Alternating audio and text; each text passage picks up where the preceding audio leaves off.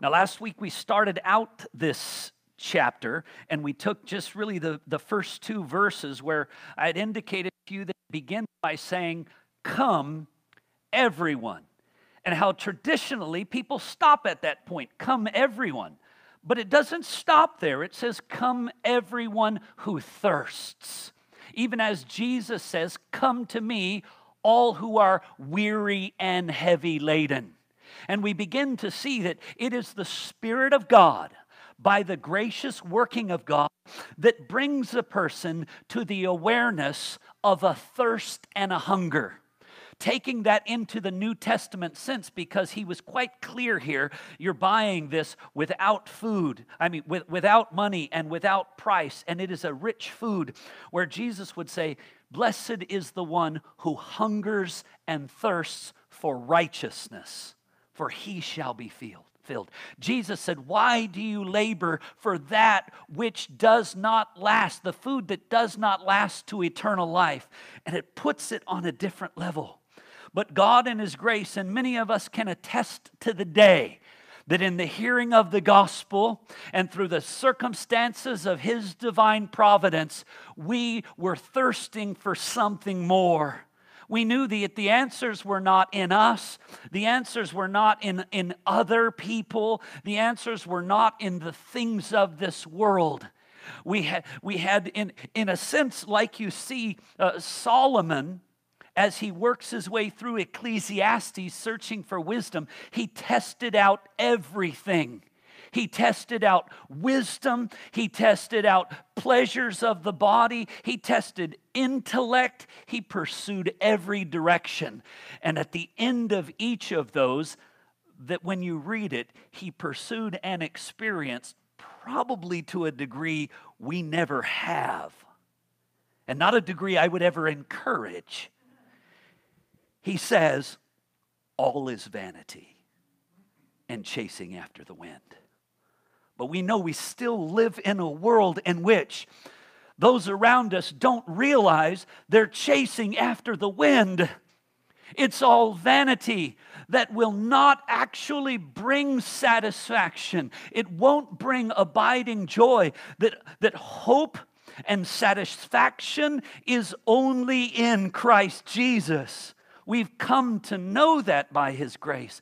And we were able to work through there and see what He's doing is those things that people consider needful, those things that people consider nourishing, things that people consider delightful and desirable, as He speaks of bread, water, milk, and wine.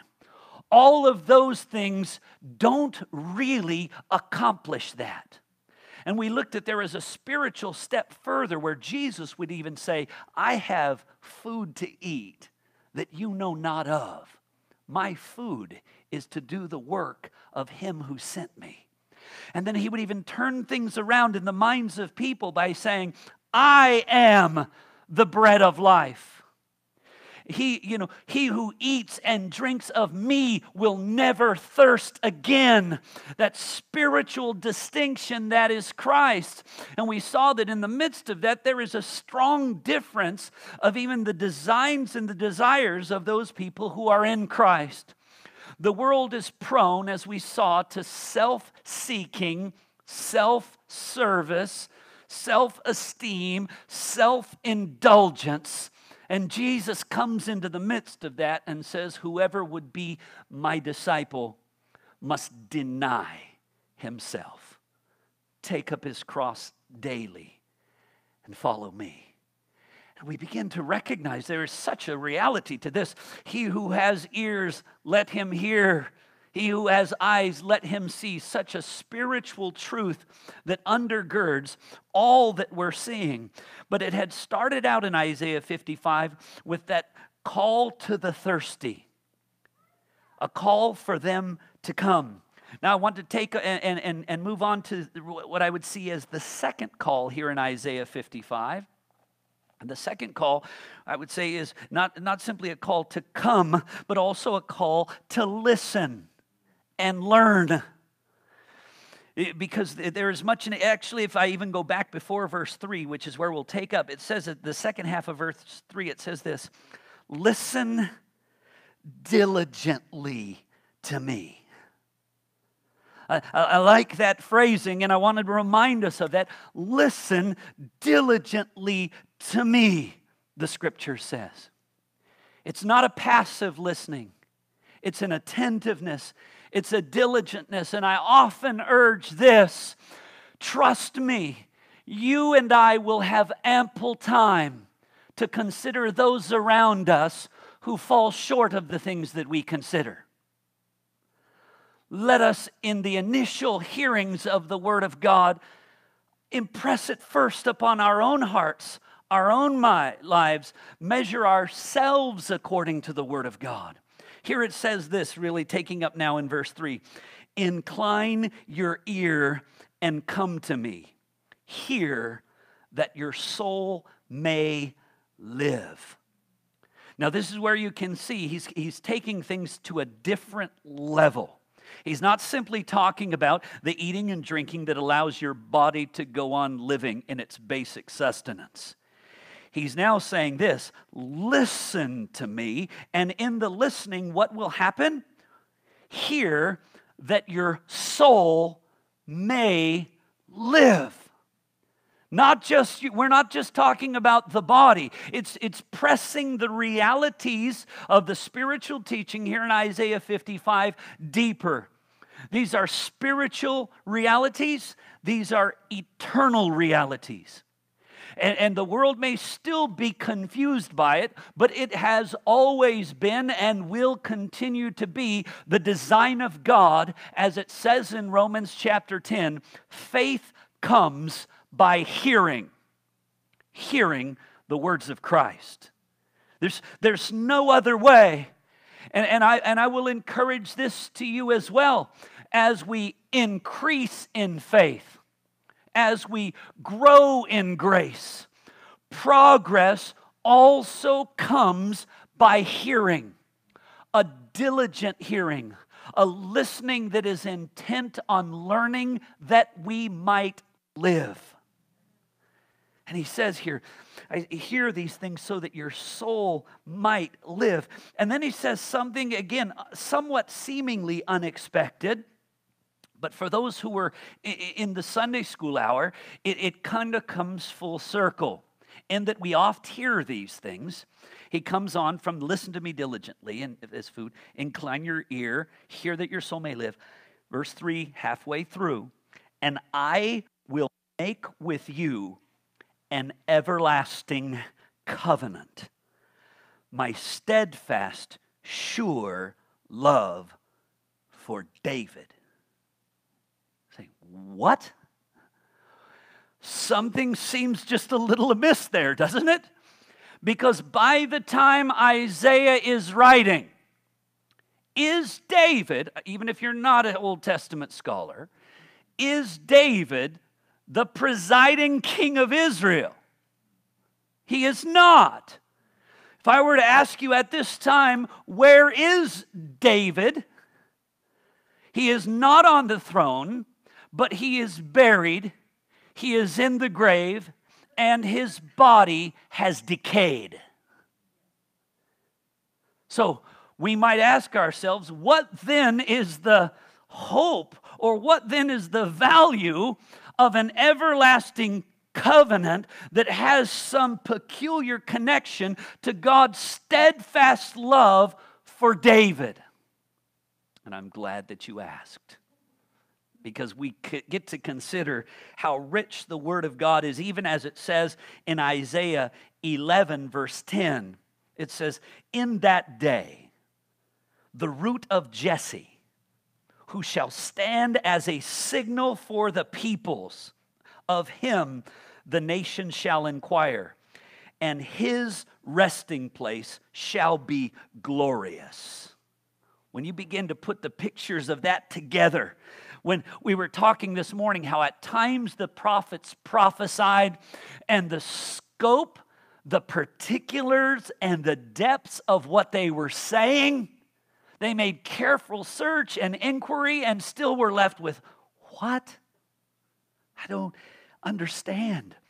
But the scriptures do make it clear to us, even as the promise that was given to David in 1 Chronicles 17:11 and following says this: when your days are fulfilled to walk with your fathers. It's a sweet way of saying it. Where are his fathers? The dead. And so if you're going to walk with your fathers, what does that mean? Yeah, you're no longer walking with your sons who are on the face of the earth. You're dead. The sweet ways at times the scripture refers to it. But then he says, I will raise up your offspring after you. Now, what's amazing as we begin to hear this, say, wait, that sounds a lot like the promise that God made to Abraham, where he said, I will raise up your offspring after you.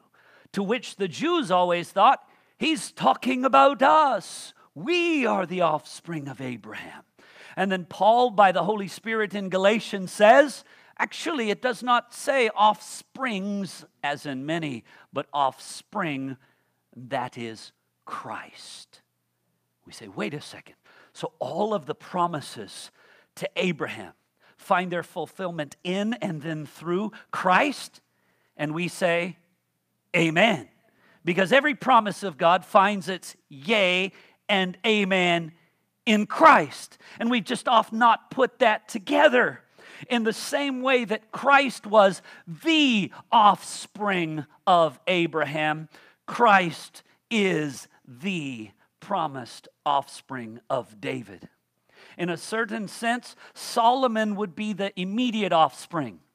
And he would build the house, but that house would not last.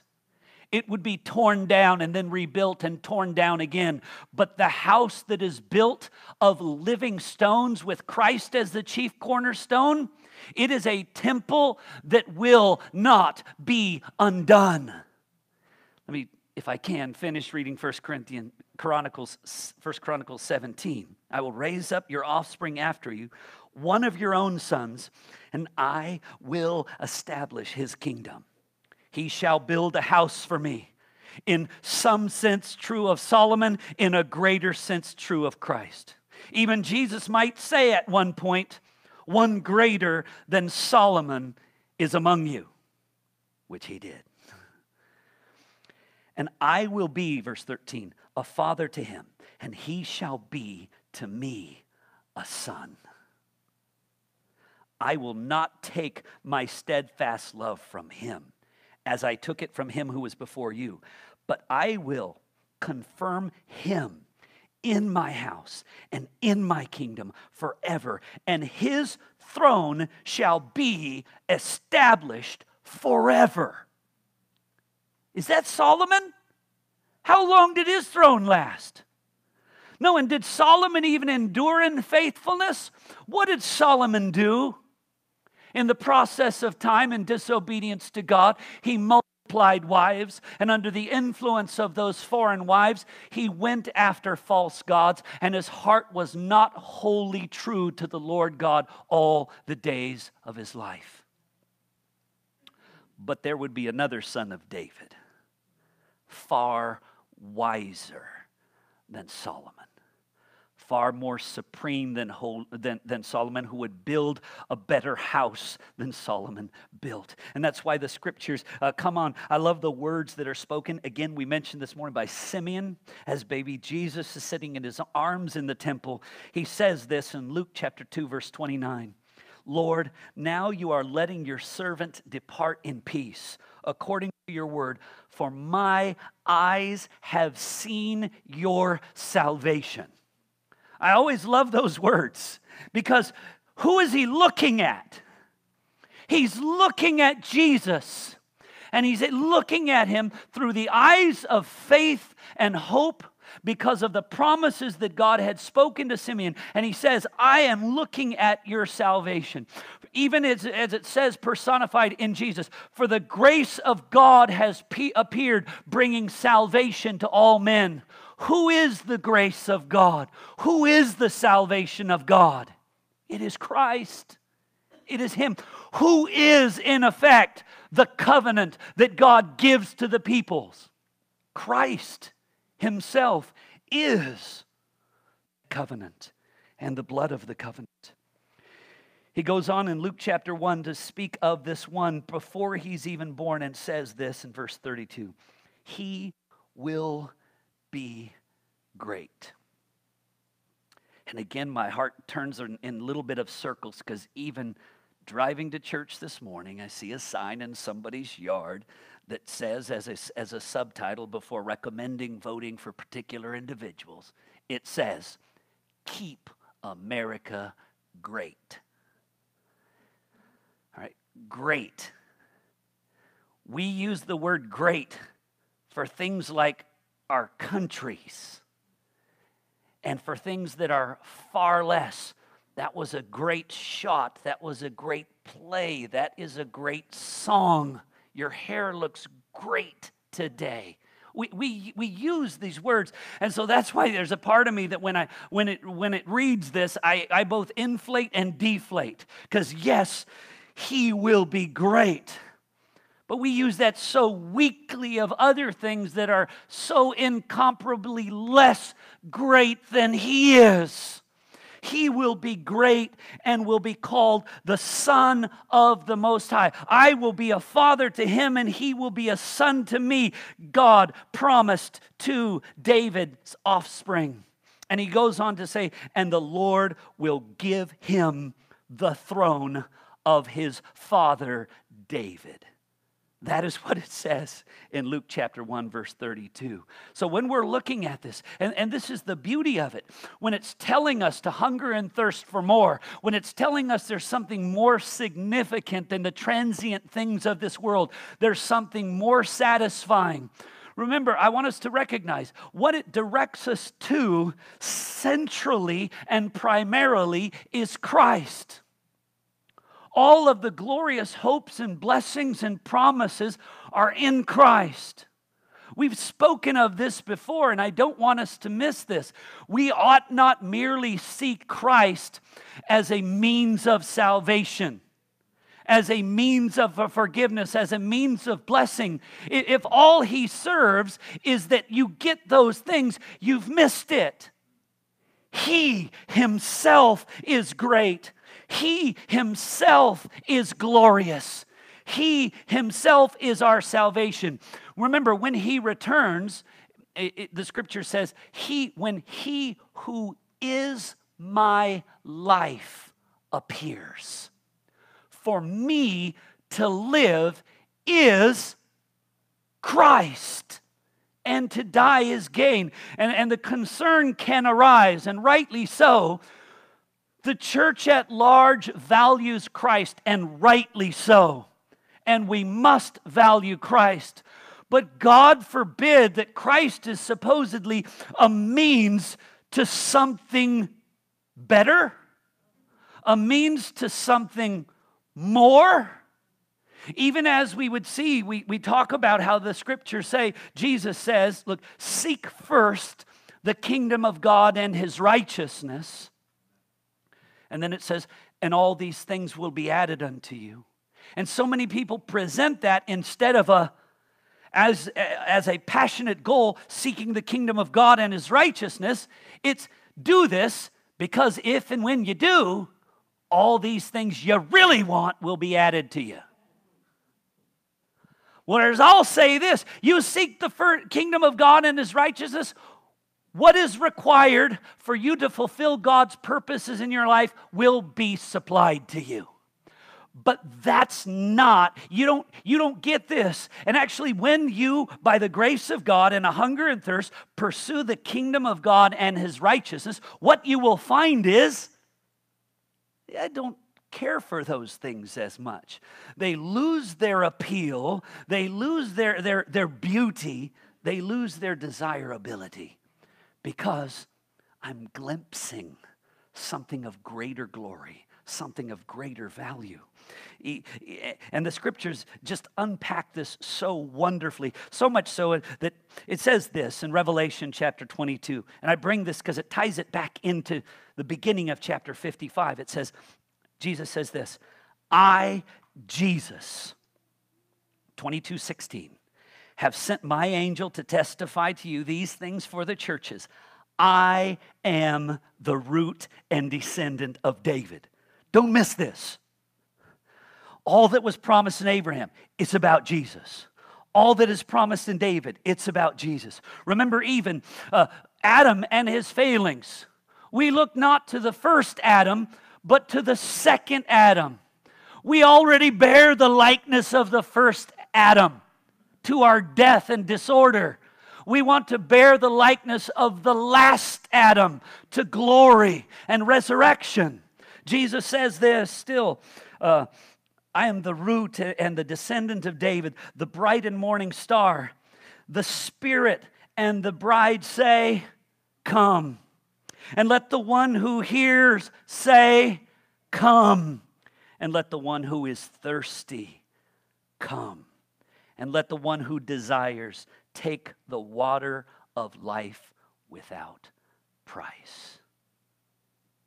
How beautifully it comes full circle, and we begin to see what a difference it is when we, even considering the things we've been looking at, under the old covenant, when that was given to them, and which is oft summarized by this simple phrase, do this and live, to which they ought exclaim, I cannot.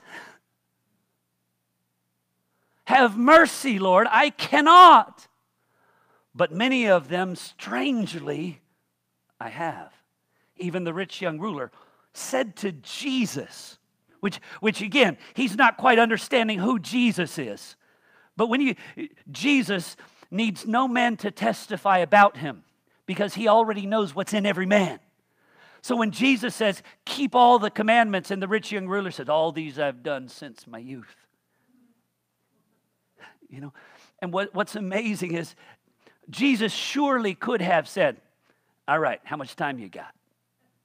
Let me unpack for you some of the significant ways in which you did not. Oh, yeah. But Jesus didn't do that. He just said, go and sell all that you have and follow me. Where is your treasure? Where is your kingdom? Where is your heart? Is it in Christ or is it in this world? He just cut to the chase with him. And this is in Exodus chapter 19, if you read it, God simply says this to the children of Israel. He says, look, if you will obey the commands and statutes that I give to you this day, you will be for me a kingdom of priests, a royal nation, my treasured possession. But here lied the problem. If you will. And the scriptures remind us very clearly over and over again, no man is righteous. And the way that, of course, we love the way that it's said in Romans chapter 3, because as soon as you're starting to try to come up with excuses, or you're thinking of some holy man or some evangelist or some preacher who's gone here and there, it goes ahead and brings it to a clear end by saying, no, not one. None is righteous, no, not one. But here's the beauty. That covenant was a covenant that was going to be brought to an end because do this and live, none could do. But when we come to the new covenant, and when we come, for example, to 1 Peter chapter 2, instead of saying, if you will, there is a sense in which it says, because Christ has. Verse 9 of chapter 2 says, you are a chosen people. It's stated simply as a statement of fact, as 1 Peter is written to the elect of the dispersion. As it's written to the people of God, it's in Christ, it says to them, you are. If you what? No. Because he has. You are a chosen race, a royal priesthood, a holy nation, a people for his own possession. Go on with me and let us see the third call. Not only is there the call to come for everyone who's thirst, not only is there the call to listen and learn, there is also the call to repent. In verse 6, it says this, seek the Lord while he may be found. Call upon him while he is near. Now, I know when I read that, some of you are saying, okay, brother, you just quoted moments ago Romans chapter 3. And here this passage says, seek the Lord while he may be found. And Romans 3 that says there's none who's righteous, no, not one. It then nextly says, there is none who seek after God. So what's going on here? I just want you to note this, the sense of this. Note that this is being said in the context of the Old Testament to the Old Covenant people who are living in disobedience.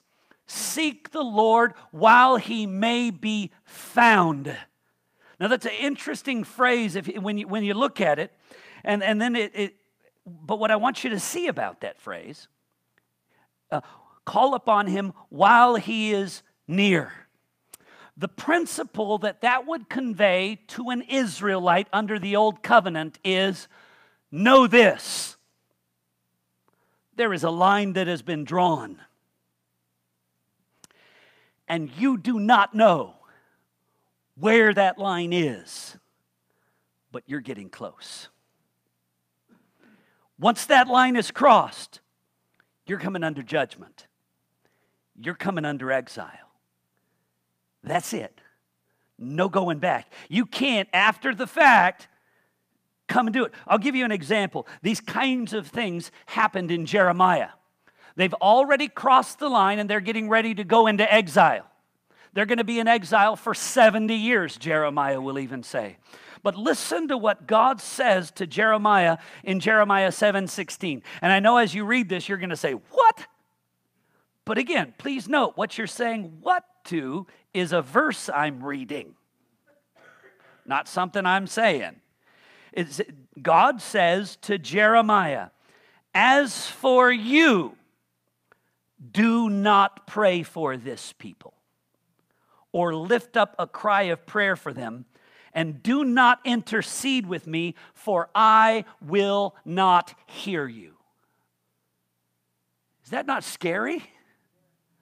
My goodness, that's it. He's telling Jeremiah, they have crossed the judgment line. My judgment and the exile is coming on them. There's no stopping it. Do not even try. And what I want us to note is this. Listen, believer, this verse is not said to you and to me. Do not stop praying for your nation. Do not stop praying for your neighbors. We are actually encouraged and told to pray for those who persecute us. We're told to pray for those leaders and governing authorities. We're told to pray for our enemies, okay? So understand that. But the idea that is still being conveyed is simply this. There's going to come a point where there's nothing but judgment. And people start to presume upon some sense of a grandfatherly God, some sense of a sweet Santa God, where because He is love, because He is compassionate, because He is slow to anger and merciful, they somehow think it's all going to be okay. I remember speaking with a man who was from America, from San Francisco area, who was relocated to Mauritius, and both of us attended the same service on a particular Sunday, and the sermon had been about the love of God and how much God loves people, and there's nothing they can do to make Him love them more, nothing to make Him love less, and on and on. God's love is eternal. God's love is unchanging. And this fellow walked away afterwards, a complete unbeliever, one of his first few times in church, and said, so basically I can keep going on my drunken binges. I can keep partying. I don't have to turn from my sin and follow Jesus only, because no matter what I do, the love of God is complete and maximum for me already, so that when the final day comes, this is all I'm going to hear. I love you. As much as Moses, as much as David, I love you. Come on. But is that the way the Scripture teaches it? Now, remember, the love of God is certainly a complex topic. And there are facets of God's love that are absolutely eternal, unchanging, fixed within His own eternal purposes in Christ. Indeed.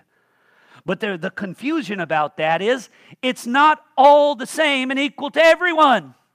Jacob I loved, Esau I hated, declares the Lord. Now, whatever that may mean to you, it clearly indicates it's not the same. And so what we got to understand, here is this call to repent, for them to come back from this, because otherwise they will cross that line. And the Scripture reminds us of the same thing. And we say that as a warning to the peoples today, don't we? Listen, as was preached in Acts 17. Paul said, He has fixed a day on which He will judge the world in righteousness. Okay? For the children of Israel, there was a line. Even in a sense, if you look back, when God promised the land of Canaan to the descendants of Abraham, He said, look, not right now. It's going to come to your children, but first they're going to actually go into exile. Because the sin of the Amorites is not yet complete. They haven't crossed that line that I've drawn, that I've made. I will tell you this. There is still a line that's drawn. There is still a line that's made. Hebrews says clearly this irrevocable line. In Hebrews chapter 9, verse 27. Just as it has been appointed for man once to die. And after that comes judgment. Oh, that the world would know. We are thankful for the mercy of God. We're thankful for His compassion. We're thankful for His patience. But listen to that call to repent. Because there comes a time in which there is no more repenting. On which it's done. People have tried, even in their sense of trying to struggle with things, to even develop second chance theologies. Well, what about, well, no. Die, judgment, that's it. And the Scriptures are so powerfully clear, and it's something that we need to understand and not miss. Because listen, it says in verse 7, Isaiah 55:7, let the wicked forsake his way, and the unrighteous man his thoughts. So here's the challenge, and I want to say this as sweetly as possible. When it says wicked and unrighteous, that's all of us by nature. We were the unrighteous. We were the wicked. We were those at enmity with God. The Scriptures have made that abundantly clear, and we've looked at that over and over again. And so what does a natural man born into this world, has to be brought by the Spirit of God to say what? My ways. What I think is right, what I think is good, what I think is holy, what I think is true, my ways, I've got to throw them out. My thoughts, my wisdom, my expectation, my assumptions, I've got to throw them out. Wait a second. If all of my righteousness is filthy rags, and I got to throw that out, all of my ways are useless, I got to throw them out. All of my thoughts are useless, I throw them out. Then what do I have to offer? Nothing. It's because Christ offered Himself in our stead that we are told to come, that we are welcomed, that it is open. And that's why in the midst of this, and as I'm speaking about the judgments and commands of God. And I remind you, in Exodus 34, Moses had said, God, show me your glory. You remember that? And he hid him in the cleft of the rock, and he passed before him. And he heard these words, words which proclaimed his glory. The Lord, a God merciful and gracious, slow to anger, and abounding in steadfast love and faithfulness, keeping steadfast love for thousands, forgiving an iniquity and transgression and sin. And we hear that and we're like, amen, wonderful. But I didn't finish reading. It also says of this holy and glorious God, but who will by no means clear the guilty. No means none known to man, no means done by man, but there would be only one divine means that would accomplish what none other could do. And it still, even in the presence of his glory, is a statement of his judgment.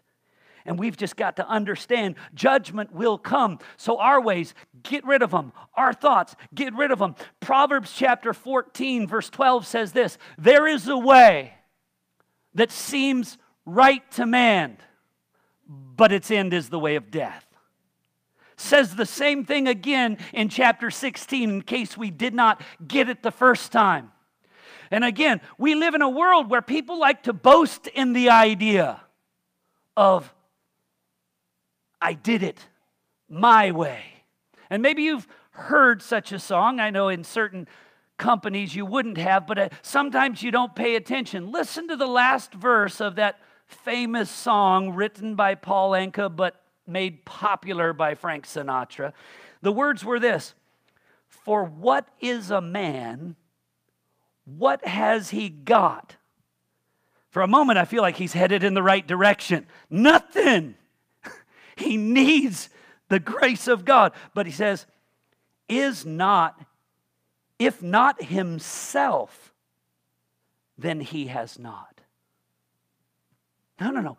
If not the Savior, he has not. If not Christ, he has not. If not himself, he has not. To say all the things he truly feels and not the words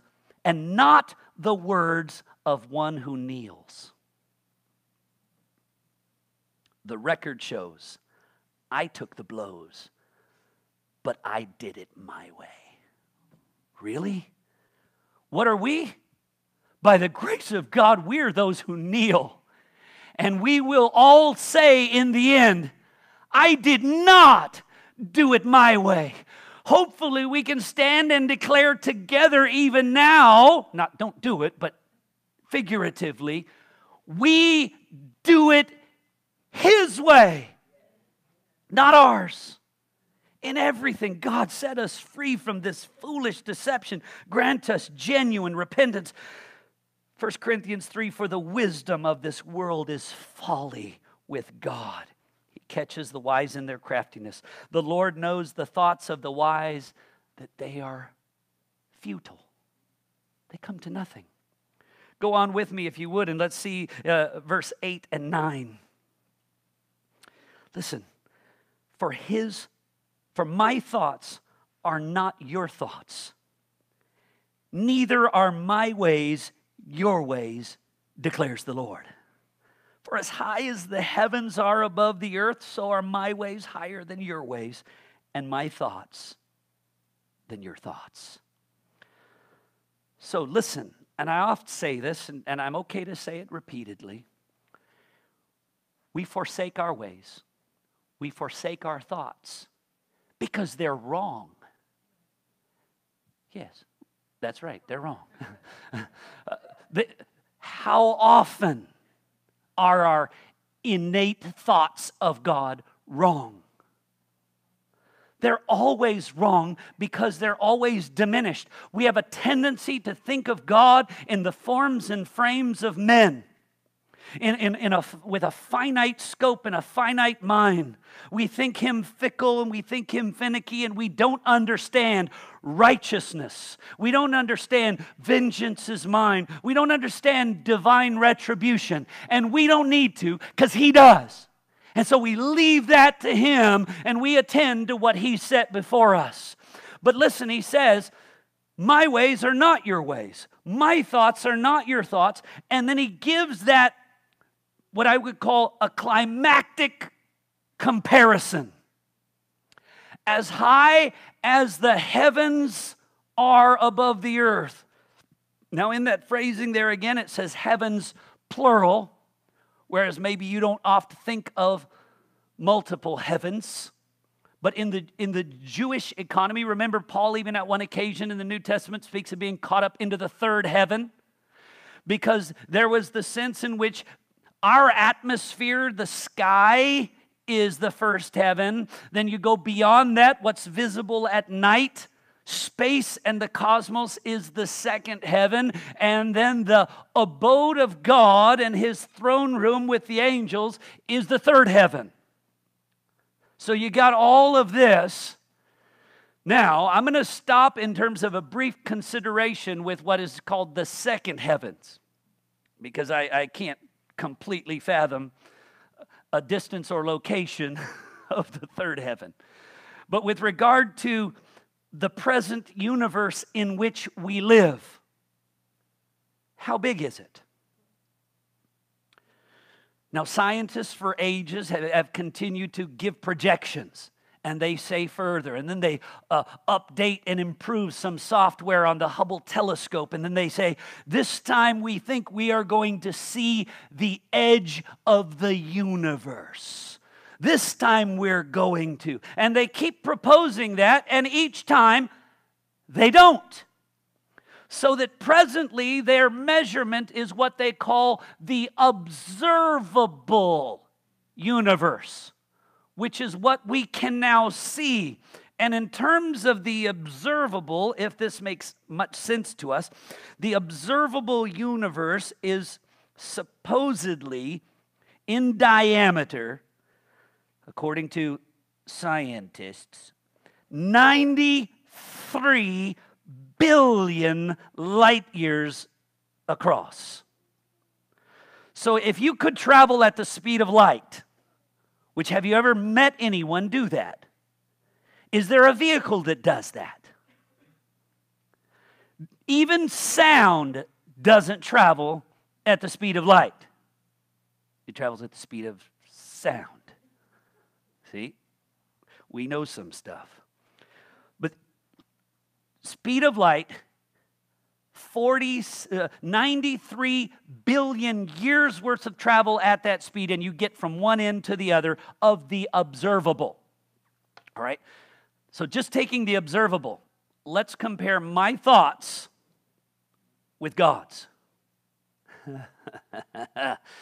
You know, I've often said it could be like comparing your and my intellect to that of a mosquito. I mean, do you fancy yourself smarter than a mosquito? Most of us would say, you work it on up. I'm smarter than a dog. I'm smarter than a beaver. I'm smarter than a monkey. But listen to me. The divide between mosquito and you is still a lot closer than the divide between you and I and God in terms of his perfections and his thoughts. It's absolutely immeasurable. It's funny. NASA says this, and I prefer this simple statement. You can find it on the NASA website. How big is the universe? No one knows. Thank you. Finally, if the universe is infinitely large, or even if ours is the only universe, basically they're starting to say, we who have the most data of any organization, because that's what we're committed to, and we who have the most data of any generation who's ever exists. Let us tell you what we know about the universe. We don't know. Nothing for sure. Oh, God's ways are not our ways. His thoughts are not our thoughts. Reading recently through the book of Job in our McShane's reading, anyone who's doing that, we see verses like this that just set our hearts and minds in the right place. Job 36, verse 22 and 23. Worship God as I read these to you. Behold, God is exalted in his power. Who is a teacher like him? Oh, that we would be students of that teacher. Who has prescribed for him his ways? Or who can say to him, you have done wrong? None of us probably planned or purposed or desired some sort of a pandemic that would bring about some sort of national emergency, but God has purposed those things at times and seasons throughout history. God has brought plagues and pestilence and pandemics in various times and seasons. We saw the way that he poured out those things upon even the children of Egypt. We also saw remarkably how God could pick and choose so that it would all fall upon and exclusively Egyptians and their livestock, but not on Israelites and their livestock. And we say, well, how can that happen? Disease is just indiscriminate. Yeah, if disease was independent. But there is nothing in all of existence that is independent of God and his divine designs. We see further, Job 36:26. Behold, God is great, and we know him not. I want to say this to you, believers, brothers and sisters. In Christ, there is a spiritual sense in which we know him, and there is a humble sense in which we need to still acknowledge the fullness of his glory, his purposes. We know him not. Even as 1 Corinthians 13 reminds us, listen, we know in part. It's the poor guy who thinks he already knows everything that's really missing the boat. And it's even worse, the guy who reads the scripture and says, yeah, that doesn't quite work with how I see God. Well, you're wrong. How you think of God is wrong. How he reveals himself is right. He's the teacher. But not all want to be students. We know him not. The number of his years is unsearchable. Job 37:5. God thunders wondrously with his voice. He does great things that we cannot comprehend. We've talked about it before. How does Revelation 11 end? His judgments are unsearchable. His ways are inscrutable. So the moment a man says, I've figured it out, the moment a man says, no, God would not do like that because in my estimation, in my judgment, what? God declares himself. And we sit and we listen. Throughout the book of Job, actually, this is what was happening. Job was declaring certain things. Job's friends, Eliphaz and Bildad, these guys were all sharing their own views, only to realize our thoughts of God are wrong. We're about to end on this, and we'll finish this chapter up next week. Job 37, verse 23 and 24. The Almighty, we cannot find him. He is great in power, justice, and abundant righteousness. He will not violate. Therefore, men fear him. He does not regard any who are wise in their own conceit. So here's a smart thing. Acknowledge you're not wise in your own conceit. Trust not our own thoughts and our wisdom. Job 42. Job, after hearing all of these things, his response becomes this in Job 42:3. Who is this that hides counsel with knowledge? Wherefore I have uttered what I did not understand. And then what does he say? Things too wonderful for me, which I did not know. Oh God, so wonderful, so glorious, so powerful. And next week we're going to see a little bit about his power accomplishing salvation and also fulfilling his purpose every single moment and every single time. But I want to close by drawing our attention back to this. Even as we've spoken of a God who draws a line, and that line is death. Those who do not repent are going to fall under judgment, a fiery judgment. I do want to remember and not let us mistake this. For those who by grace, regardless of their circumstances, forsake their way, forsake their thoughts, forsake their claims of righteousness, and by grace claim Christ as their only grounds and their only hope. The scripture reminds us of this at the end of verse 7. For the one who forsakes his way and his thoughts, let him return to the Lord, that he may have compassion on him. And I love this next phrase in the ESV. To our God, for he will abundantly pardon. Abundantly pardon. You see, you catch the scope of that? Because when we understand the scriptures rightly, every single one of us who stands in Christ Jesus, we have been abundantly pardoned. Immeasurably pardoned. Right now, we don't even understand the full scope of the sins that we committed in our life. Not being righteous as God, we don't understand the scope of those things. But someday, and hopefully the more we study the scriptures, it becomes even clearer to us in this life. Oh God, in Christ, you have abundantly pardoned us. As we, by your grace, forsake our ways, forsake our thoughts, forsake our righteousness, in the sense, forsake the world, and lay hold of that which God himself alone has provided and brought us to. Christ our Savior. Let's pray.